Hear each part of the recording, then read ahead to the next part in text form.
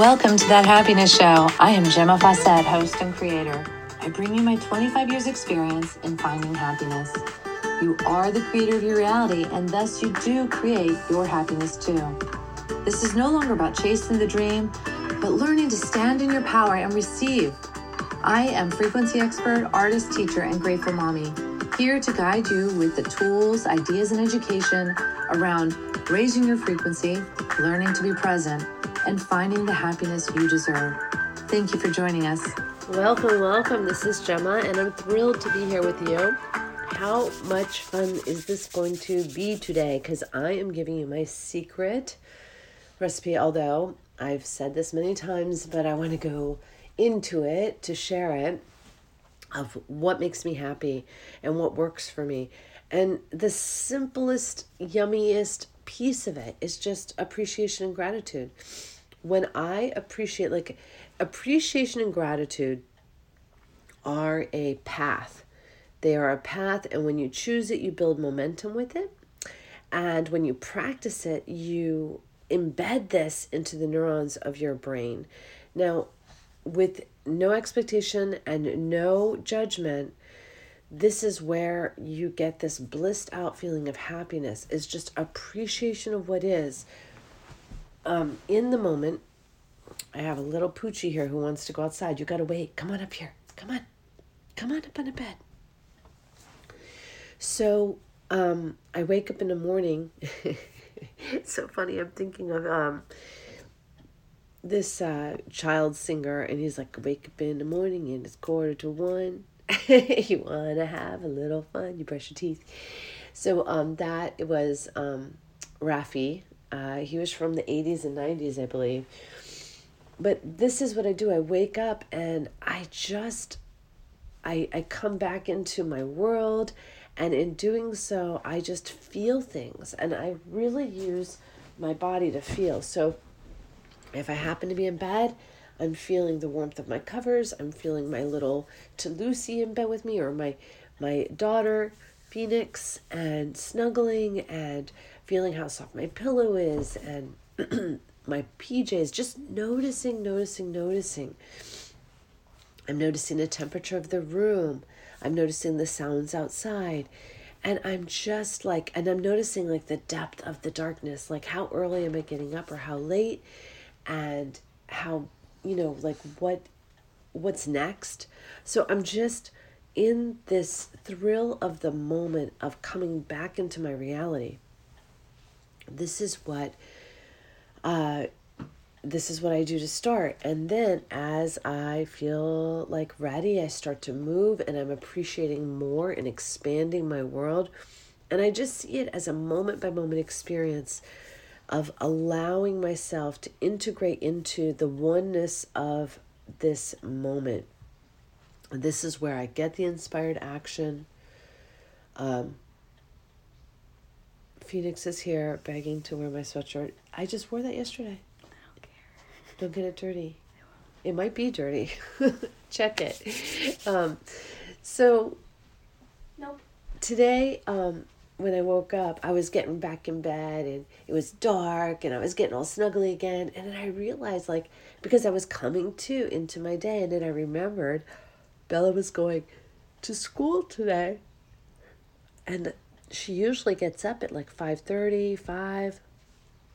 I listened for any noises. I didn't hear anything. So then I got up out of bed, and I went in there and got her.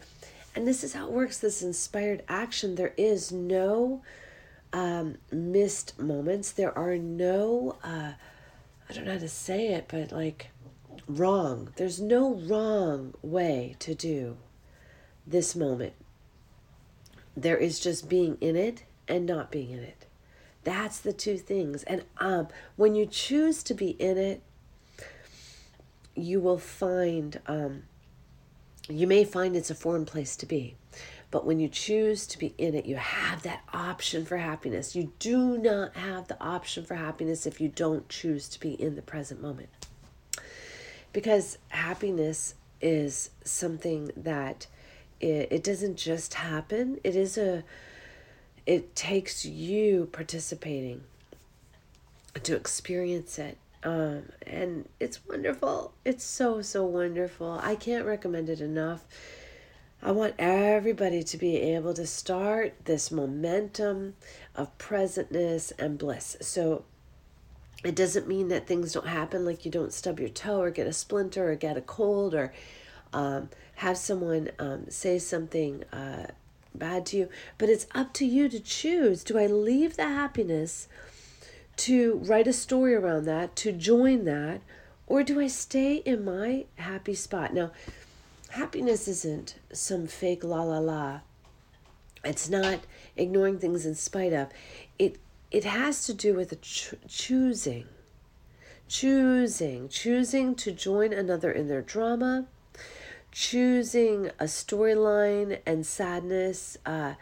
It's all choosing. Or do we choose to stay in a place of oneness? And in the oneness, things do happen, but we don't judge them and we don't set expectations around them. So there is this, if something happens when I'm in a state of oneness, it passes way quicker than if I leave the oneness to go into that event or drama or story and make it more, like, well, if I go into it, I am making more. I'm making it all that is. All right. And then I lose my handhold of the oneness. So it doesn't mean it doesn't happen. It does happen, but I'm just so delighted. So one of the things that has been bringing me delight lately is this Afghan my mom started, and I believe she started it for me this past Christmas or past year. And she, she just recently died, and I took the Afghan home. And my thought was I'm going to finish it. And it was crocheted. And I haven't crocheted since I was maybe 9 years old. Maybe 8. I was close. No, how old was I? No, not 8. 9 or 10. Maybe 10. It's been a long time since I have crocheted. And the wild thing was that I just picked it up and started doing it. Now, I'm not saying I'm any master, but I'm having the most fun, and I feel as though my mom is over my shoulder just enjoying the process of me enjoying the Afghan. And I started doing these stitches that I don't remember what it is or what they do or anything, and I think I elongated the Afghan, which it was very narrow. Let me tell you, it was more like a lap cozy thing. So I widened it out, but that widening it out made a ruffle. And every time I do something, I'm like, oh, that's so interesting. And I love that. It's like I'm learning as I go. I'm learning so much more than just the Afghan. And I'm learning, I'm catching up. It's so weird because I've said this before. It's almost as if I am learning in this Afghan all these techniques for 10 Afghans, I guess is what I'm trying to say. And so it's like I'm catching up if I had been crocheting all the time. Anyway, it's so much fun and it's so easy, and it's just really blowing my mind. So it's something to do. And I think a couple days ago I did a podcast on letting go of social media, letting go of YouTube and these things that are really interfering with our ability to play big in our highest potential selves and being in a good state of mind, all of that. And the last couple of days have been phenomenal for me. Even with the cold, they've been phenomenal. So that has been a real wake up too.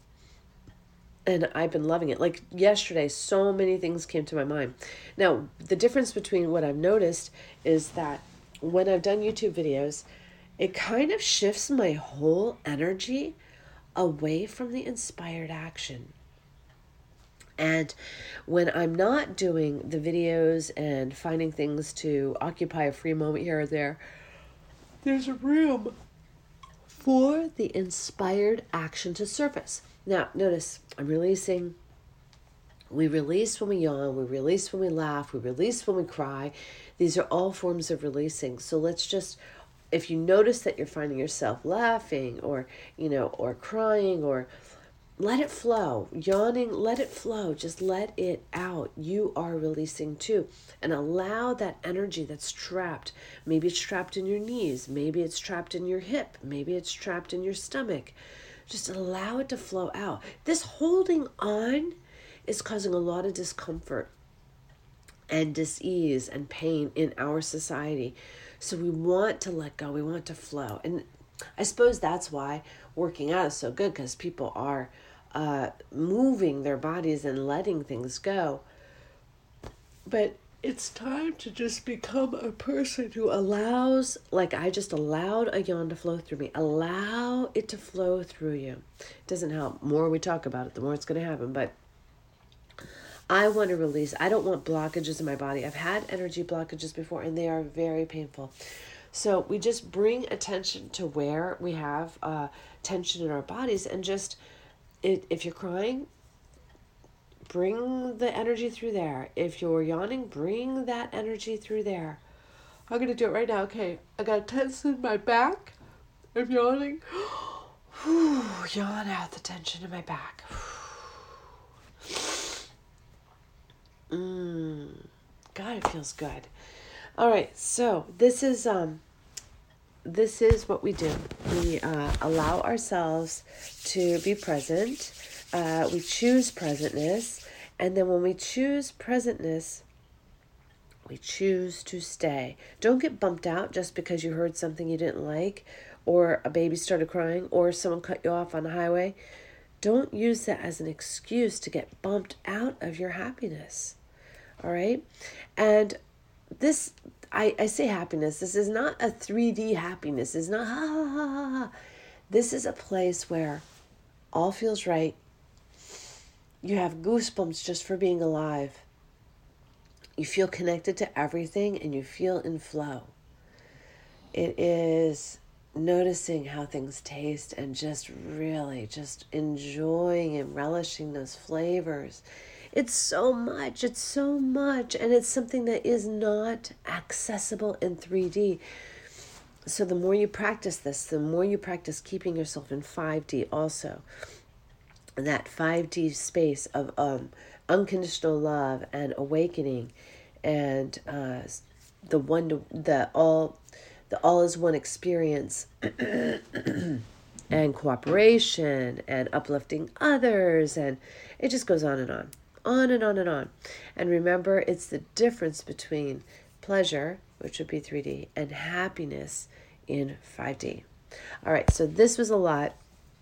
If you have any questions, feel free to reach out to me.